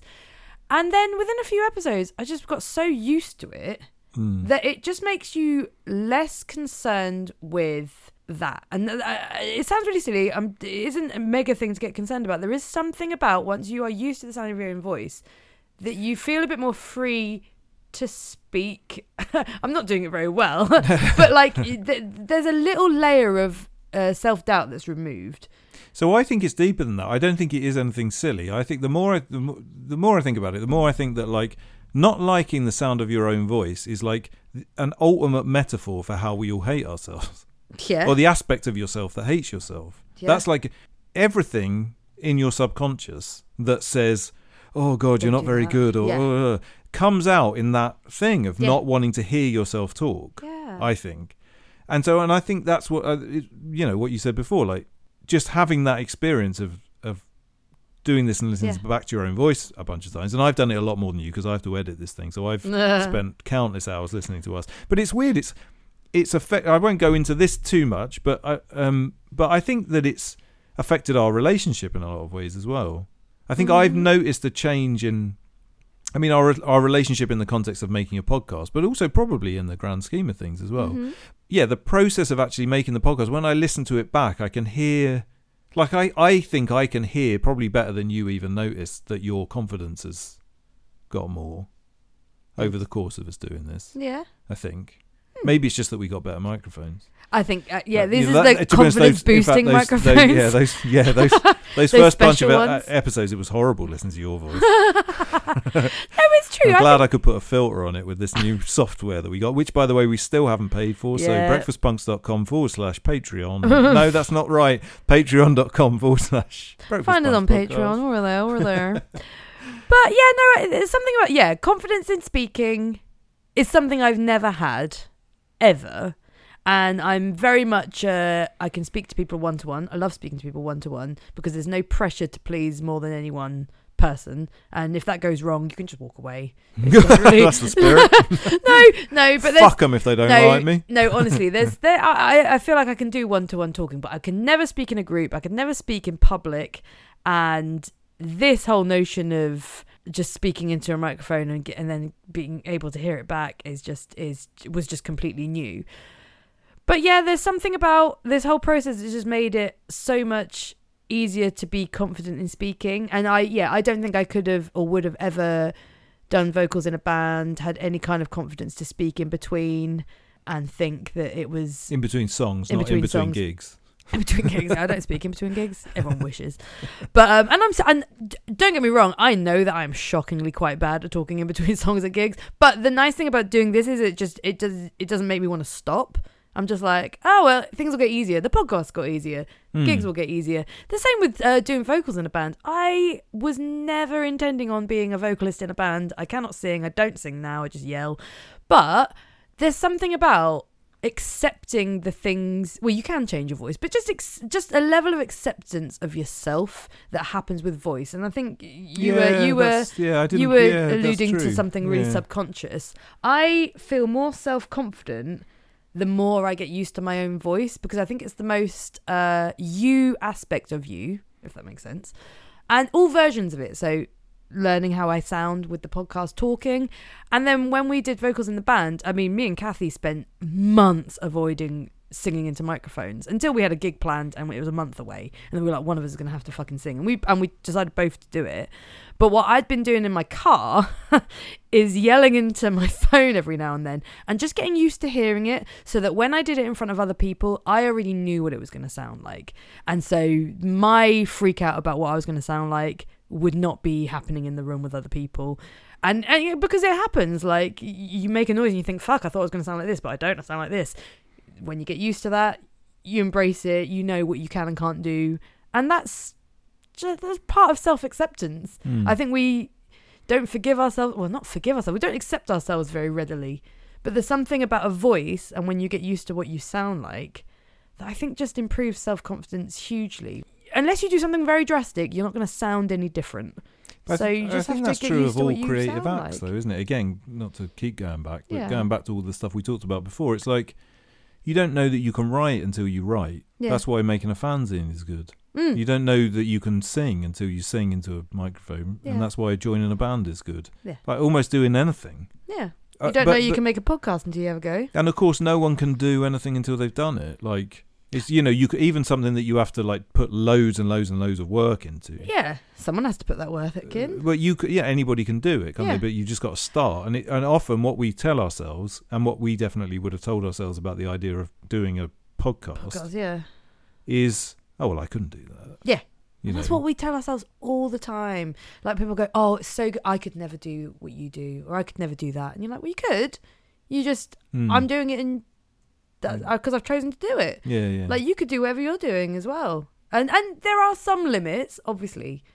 Like, again, the sound of your own voice is almost a non-negotiable. You sound like what you sound like. Yeah, I don't think there's any limits on creative things. There's limits on, like, you can't say, oh, I'm going to become Prime Minister next week. Like, obviously there's limits, and that's where, going back to our discussion of privilege, there's difference in what you can do in that context. Yeah. But as far as creative acts, apart from having a little bit of time to do them, there isn't really anything stopping anyone from doing anything in that context. Just in that, there's stuff stopping you from being successful. But fuck being successful. That's not the fun thing. Like, to some extent, there's been successes with us doing this podcast, like way more than I expected. Like, more people listen to us than I ever thought. Oh gosh, would. And that, I'm not saying that we're breaking any records or anything. Although we are going to do a chicken nugget challenge soon enough and break some records. Oh yeah, but.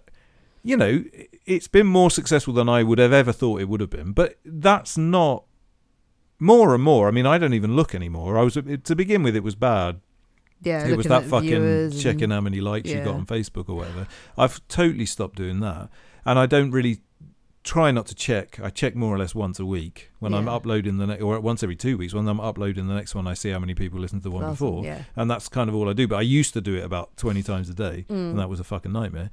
But but it has been some more successful than I expected it to be. But that isn't in any way important. The important aspect of doing this podcast for me, and I think for you, is all of the other shit that goes alongside it. It's a lovely thing that we get to do together. Yeah, it's a nice opportunity, like you say, to just sort of research something that we would be interested in anyway, and it gives you some sort of structure whereby you have to have something ready for like 2 weeks time. So it's like do homework sort of thing. Yeah, exactly that. Yeah. But homework about fun shit. Yeah. And like before, like when self-imposed homework. Yeah, when we were reviewing movies, it meant that we sat down together once every fortnight and watched a shit movie, and that was kind of like fun. It was just a shame we didn't know what we were doing as far as reviewing. Yeah, but it was like a nice. It's all the shit that goes into making the podcast that if not a single person listened to it. As they may not after this shit show of an episode that we've just done. Well done. None of that bit isn't remotely important. And again, I'd say exactly the same about being in a band. It's lovely that people like your music if you're in a band. It's lovely to play a gig and get some feedback from people and all that shit. It's all brilliant, and I'm not diminishing that whatsoever. But the thing that is actually fucking brilliant about being in a band is getting together with some people that you like and creating something, and then at the end of it having something, and then being proud of it. Even if I don't know, even if it wasn't very good, you could still be proud of it for all of the reasons that you've done it with you've done it. And I think it's a reminder not to seek that, because I struggle with this, and I think a lot of people do. I struggle not to seek my validation from other people. I mean, it's why social media is rife, because people put things out there in order for other people to view it. Well, I think that social media has caused us all to feel this way more. So, I don't think. I think I've always had a bit of this. I'm sure you have, but for most of your adult life, there's been some form of social media. Maybe not in the way that we get it now, but I think you never really experienced life when there was no communication between people apart from telephone or voice. Yeah. And I'm not belittling you for that. I'm just saying, it's true. And I'm not saying I remember it that well, but I just mean, I do think that social media has kind of ruined us all. No, it really has. And I think doing this, especially like you say, not focusing on feedback or reviews, although those things are really lovely and we actually really appreciate them. And I'm gonna just totally double back on what I've just said. I love. For God's sake, tell us that we're good. Tell me I'm good. No, but there's something about just doing it for the sake of doing it is such a life lesson. Like I do. It is a work to remind myself of this in other areas of my life, but in this, I genuinely, like you say, the reasons we do it. And we said this really early on after that first episode when we were like, you know what, if no one listens, it doesn't matter, we don't have to do any more. But then when we chose to keep doing more, we were like, well, let's just do things we want to talk about. And if no one listens to some of my favourite episodes, no one has listened to. Some of my favourite topics. Well, let's just be clear, not no one, just a few less. Thank you. A little bit less. But some of my favourite topics, for example, aren't everyone's favourite topics. But do you know what? I loved those 2 weeks of researching it. And if anyone got anything out of it, good. And we get good feedback on those ones, to be honest. Again, that doesn't really matter. I mean, it does matter, but it's not the reason we do it. No, but there's two sides to it, isn't there? That like the feedback isn't just about piquing our egos. There's something about a communication level with the listener or whatever. That like I think it's not necessarily about getting somebody saying, "Oh, that episode was brilliant." We don't really get that, but what we get quite a lot of is people like engaging with us about shit that we've talked about. Yeah, and that's really nice. And that's like it's even better when sometimes you'll talk to somebody. I've met a few people that I've never known before and then had conversations with them about shit that we've talked about on this podcast. Yes. I mean, often I've been extremely socially awkward because, as I stated earlier, I'm not very good at that kind of talking thing. But you know, it's like it's not about feedback that's piquing your ego. It's just it's a communication thing. It's a discussion to some extent. And I think because we're having a one-sided discussion with you. Ladies and gentlemen, breakfast punks of the world. But yeah, I just think just to really hone in how much of a selfie this episode is and make it very self-indulgent. Brilliant. Not that, I just think this podcast specifically, and it came at a time, like I always credit the pandemic with forcing me to get into routines and I got better at the end of having all that time to ourselves. But actually, this podcast will probably get most of that credit for just so much routine and just self-acceptance and self-confidence. And I think so in answer to your question that you asked about half an hour ago, yes, I think everyone should give making a podcast a go. Or just fucking acting as if, even if you don't want to make one, go set yourself a weird, in 2 weeks' time, go learn about something that you didn't know about. And then be like, oh, look, in 2 weeks' time, I'll be the expert on, I don't know. No, well, better still than that. Like, but it could be anything. It goes back to the adult play, doesn't it? It's like, you don't have to do something that other people do. Yeah. Like we did, that's what we fucking did. Yeah, everyone was making a podcast, so suddenly we're making a podcast. Yeah. And obviously our podcast is slightly different to other people's and probably... in that there's no structure and it isn't about anything. A complete disaster in a lot of ways. But, why not, I don't know, what did the Cacophony Society do? They went on tube trains and had banquets, or they decided that they were all going to dress as Father Christmas in June and chase a fish. Like, make something up for yourself. Just do something creative. But I suppose the point being, for the sake of doing it. Yeah. And really, that's what we're all doing anyway, because we're all screaming into the fucking abyss. Like, we're both in bands that, get gigs and have released records and all of this sort of stuff. But, like, fundamentally, no one's really listening to anything. Oh, Christ, no. No one's listening to this podcast. They just sort of tune in for the first couple of seconds, listen to Ian McKay say something nice, listen to a Werecat song, and then fuck off. And then it looks like we've got loads of listeners. It is the best bit. No, but I mean it, like, and I haven't done it completely, and you definitely haven't done it. No, you haven't. Like, breaking away from the idea that anything that you do, it makes fucking any difference whatsoever what anybody else thinks of. But we live in a society, and it's really obvious. It sounds like a greetings card, but I don't think people realise how affected they are by hearts and likes and loves and shares and all this shit that means nothing. Yeah. Oh, we've said this before. But do something. When did you last do something for yourself that you didn't show to someone else proof that you did it? I think that's a really important part of life. I think that everyone, if I have any wise, again, I am starting a Luddite religion at some point. So it's not really a religion. It will be some sort of movement. I'll make a pamphlet. I don't even know. But please do make a pamphlet. I might make a pamphlet. Luddites of the world unite. Well, that's that's going to fall at the first hurdle, isn't it? Because everyone's going to be like, well, he likes Morrissey, so he can fuck off. All right, well, maybe not that, but you know, I'd definitely do it in a pamphlet. Anyhow, it's such a light thing to do. Point being that I'm sure loads of people probably do this. But if you're someone who shares a lot of stuff on social media, God love you. I'm not having a pop. Just try. You're looking straight in my eyes. I'm so sorry. No, just try doing something and then not. Yeah. Something quite big. Yeah. We did this. We agreed once that we were going to make a really nice meal once a week and we wouldn't take photos of it. Yeah. And we admittedly didn't do it for very long. We didn't do it quite as well as this podcast. But yeah, it was quite. And it sounds so stupid and it's so small. And I'm sure loads of people listening to probably think, well, that's absurd. I do that every night. But you know, like for a lot of people, I think that would actually be kind of mind blowing. Go to a gig and don't tell anyone you've gone to that gig. Yeah. Like, just don't post anything. Don't even acknowledge that you've gone. Just go and have a nice time. And like in our modern world, I do genuinely think that for a lot of people that's mind blowing. There's no way. It's like not going to the gig. Yeah. How will you know if it isn't on the Instagram? Yeah. How will anyone know you did that? Anyhow, I really fucked this conversation up before. There's some outtakes which we won't be sharing. When I asked Siobhan what she thought the law of this podcast was, and I answered the wrong law, so and it got messy and we got really confused.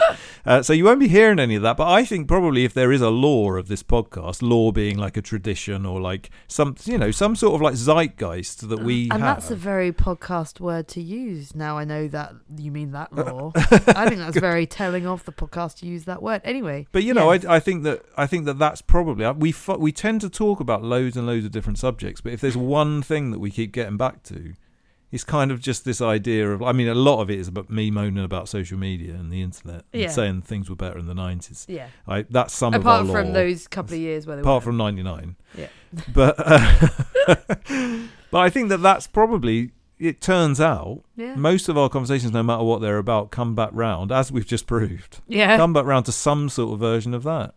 Do things for you. And I do think there's something wise to be learned from that. Adult play, do things for you, and turn off your phone. And we probably will try and talk more about that in the coming weeks. How long are we going to do this podcast for, Siobhan? Oh God! Well, we've gotten to 50. I feel like we've now got to go to 100.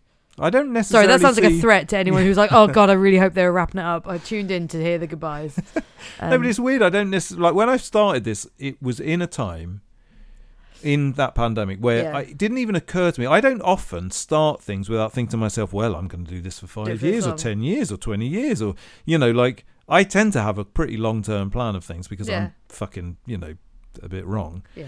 But with this one, when we started it, because it was such a sort of random thing to do at a random time where everything felt a little bit like it wasn't real, because we'd been in pandemic and all that stuff, I definitely had no idea whatsoever. I didn't go into this thinking we should do this podcast for ages. I didn't think to myself, I didn't have a clue what it would become. We didn't even know what the next episode was going to be or like what the subject matter of the podcast was. We just did a podcast about something that we came up with. I thought it would either end after a year or meet a natural end when things went back to normal. Yeah, but things have gone back to normal and now we're still doing it regularly. I've got two answers, and I don't know which is correct. Is one of them next week? No. One, this is the final episode, goodbye. Yeah, goodbye, everyone. Fuck you all. One is, there's two ways of doing it. There's either be like, cool, we'd have to think of a proper reason for it, but like in the way that Crass decided when they started the band in 1984, we will finish and we won't do it anymore.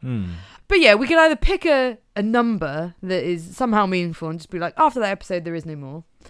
When did that time traveller say the Ice Age was starting? Is it next week? I don't know. No, it's a few years away, I think. But we could either pick a date and say, proclaiming the apocalypse. I think I quite like that. By this date, it'll all be over. Or just keep going with no end in sight. I don't see an end in sight until. I just see the following next Tuesday. Yeah. 2 weeks. I just see 2 weeks time and think, oh my God, we've got to come up with something to talk about. Yeah. And I love that it got to. That's the lovely, this self-imposed panic of shit. We've got to do the podcast. It doesn't matter, but it does matter. That's the thing. Doesn't matter, but it does. Do things for you. I don't know. When are we ending? Nothing matters. That's a very meta-modern idea. Yeah. Nothing matters, but everything matters. Yeah. I'd like to leave it with that. There you go. Tell you what matters. Girls Like Us, Indeed. The band, the lovely band from London and Margate. Not just Girls Like Us. Girls Like Us. No, you know, girls like all us the girls matter. that are a bit like Dave and Siobhan? Yeah, there's loads of girls like you.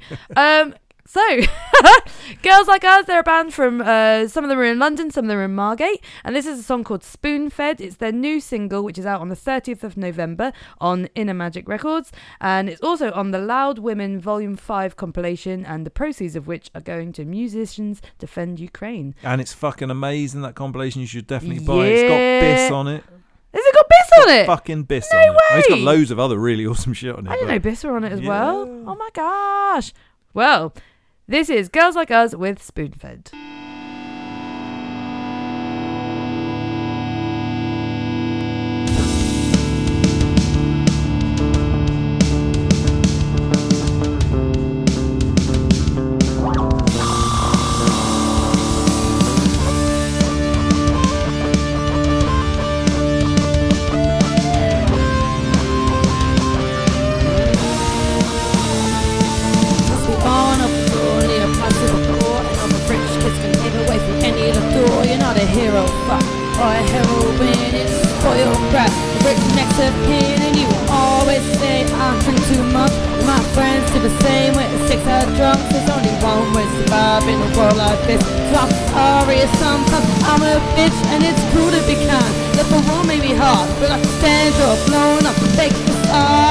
Consequences, always seeing offenses, no force, no feelings, just disregard.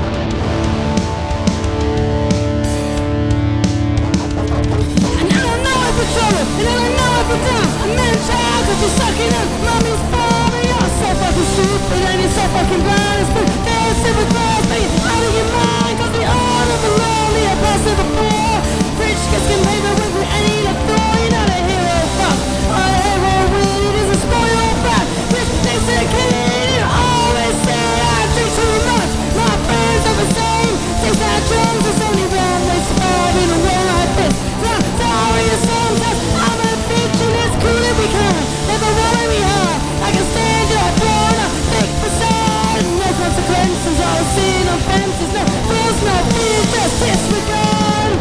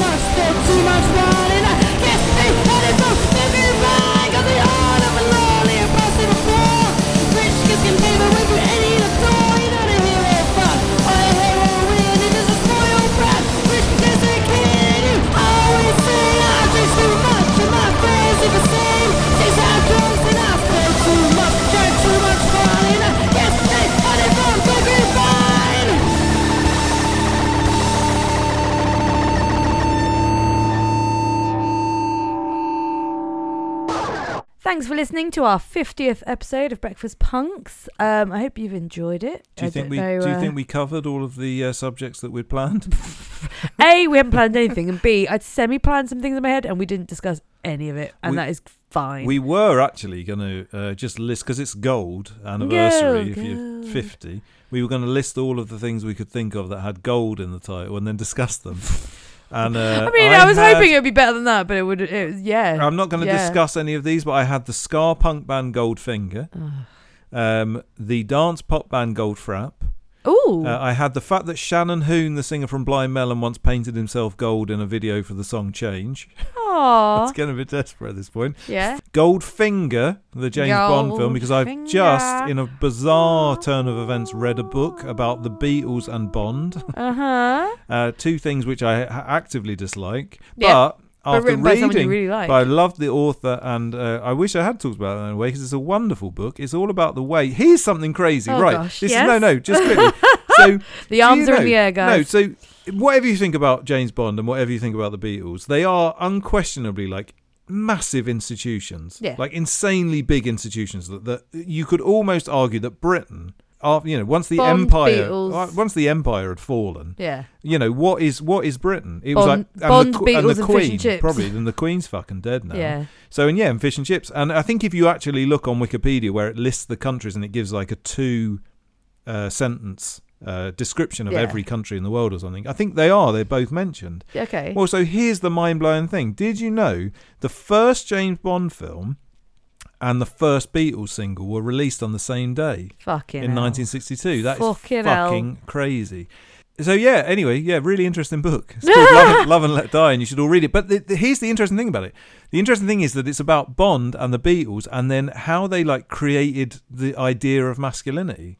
It's not quite described in that way because it wouldn't be it's not a very popular way of describing it, but that's pretty much what it's about. And it's really interesting because Bond is like this horrible pervert prick who everyone thinks is cool, and the Beatles are all about love and in comparison to like what masculinity meant before them, although we don't see them as kind of being in any way pushing gender norms, actually the fact that like they had slightly long hair and they didn't have gel in their hair and all this sort of these weird things that sound insane to us now, they actually really did push things on, and they weren't like macho, and they weren't. Yeah, they sang pleasantly about women as opposed to Bond being. Yeah, like, I mean, not all the time, but in comparison to Bond, definitely. And comparatively to many musicians at the time, I imagine. Yeah, no, absolutely, and so you can't see that now because they all just sort of look like boomers and they're just rubbish. But it's mad that they both came out on the same day, and a brilliant book and really interesting.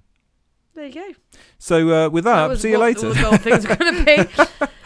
And you're not going to mention Spandau Ballet Gold? Just didn't fancy it? No, I don't know if I'd finished my list, but no, that wasn't on it. Was there any more on there? I can't remember. I had a load of different golds. Oh, the Gold record by the Bouncing Souls, which I think is very underrated. There you go.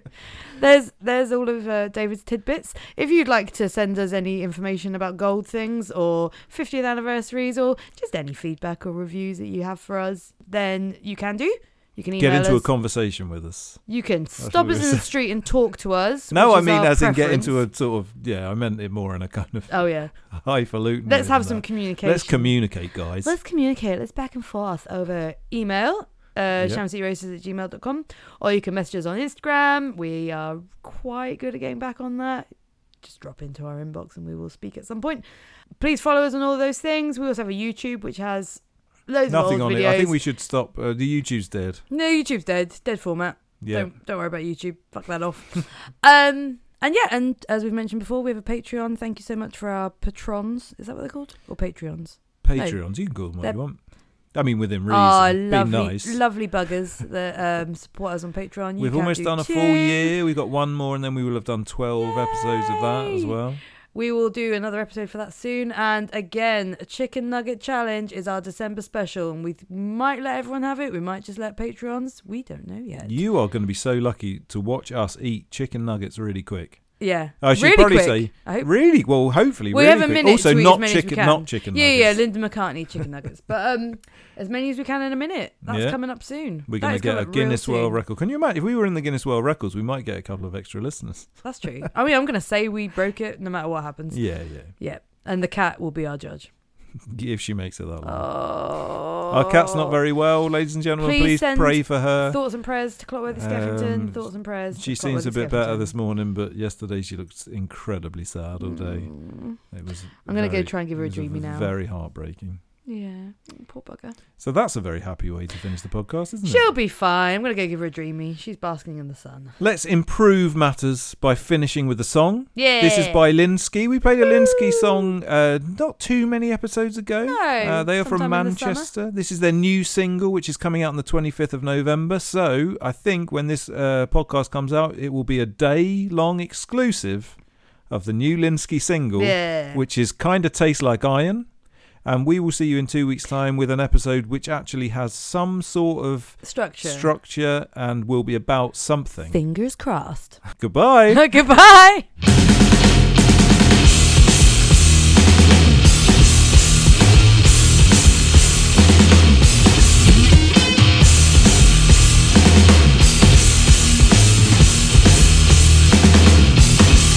This stinks like brimstone and spit. The air is my asthma. Newtonian gaseous fluid like plasma, passively pussy, no O2 to breathe. Constitution D20 roll. Please don't critically fail me. This is not critical thinking. You're so fucking into this. Now you've been brought away. This is deception. I'm a fanatic. I'm a fanatic. I'm not made for me. Simply rubbish.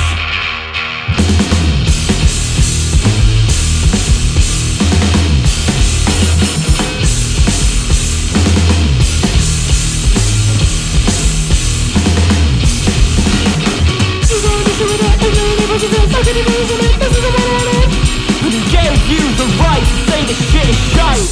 Yeah, I appreciate your critique.